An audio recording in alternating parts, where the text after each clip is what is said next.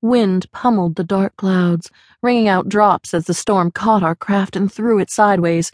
We bucked, tossed up into the gray-black commotion, and then flung down in a jarring plunge. Blinding rain lashed. Behind me, shattering glass and curses. "Just a touch of turbulence, folks. Buckle up." Another slewing plummet left my stomach fluttering under my ribcage as I clutched the armrests. A muttering stewardess knelt to pick up broken beverage glasses. Beyond the rain-streaked window, the world was only gray clouds shredded by wind and wingtip, darker shadows surging in the heart of the storm. I closed my eyes, and a wave of the nightmare memories broke over me. Night sea. A submerged light beam rakes a black boulder carved in crude designs, odd creatures, faces. Etched spiral eyes gleam into life. Hissing shush of the diver's panting breaths, bubbles swirling as he turns, blonde hair drifting, glitter of a knife spinning, slowly sinking, and the demon faces bulge up out of the stone, summoned. Shadow hands grab him, pull him deeper as he screams into the black waters. "That's the worst of it, folks. Just a little tropical squall," the voice over the speakers crackled cheerfully. Damn. I shook my head and stared at the blinking light out on the wingtip, counting the flashes. Finally, the plane shot free of the clouds into a harsh dazzle of sunlight, and I took a deep breath, squinting past the wing's edge. Islands scattered below, lost pieces of a jigsaw puzzle. The shapes varied, long, short, angular, smoothly rounded, or bent and twisted. But they were all the color of yellowed parchment, edged with the deceptive white lace of waves breaking on hidden reefs. Midday sunlight flattened the Caribbean to the 2 dimensions of an antique map. I leaned closer to the window. My fingers itched to pluck those cookie-cuttered pieces off the turquoise sea and fit them into a coherent picture. Read their tales of hurricanes, sacrifices to greedy gods, pagan and Christian, waves of pillage and pestilence.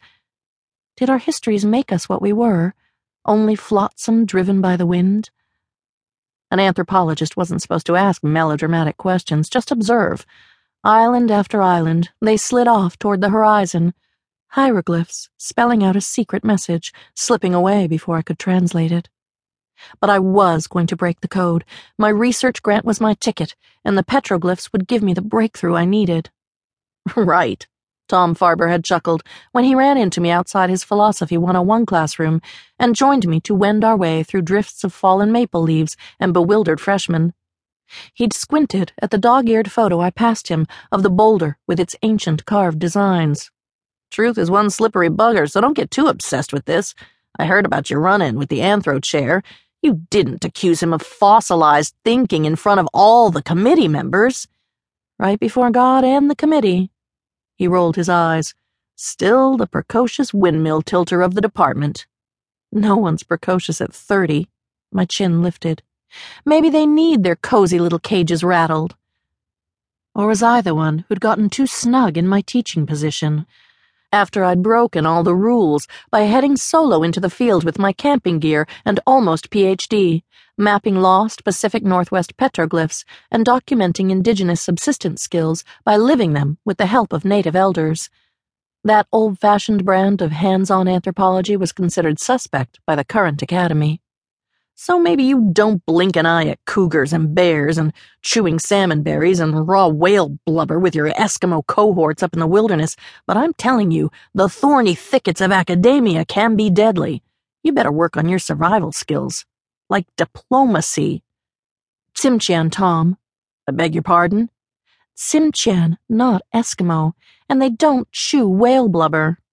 Avoiding the issue, Susan? He tisked. And now you're going out on a limb with this pre-Columbus contact theory.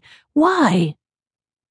I'd only shrugged as he handed back the snapshot John had sent in his frantic letter from the Caribbean. John, like those islands spinning with the globe below the plane, he always came around again. If my colleagues inside the ivy-covered halls had known the petroglyph photo was from John, they'd have accused me of worse than radical theories. Dr. Susan Dunn, guilty. The ultimate academic sin, allowing emotional factors to influence a scholarly thesis. Not true. I was a professional anthropologist, trained to look past personal issues to see the big picture.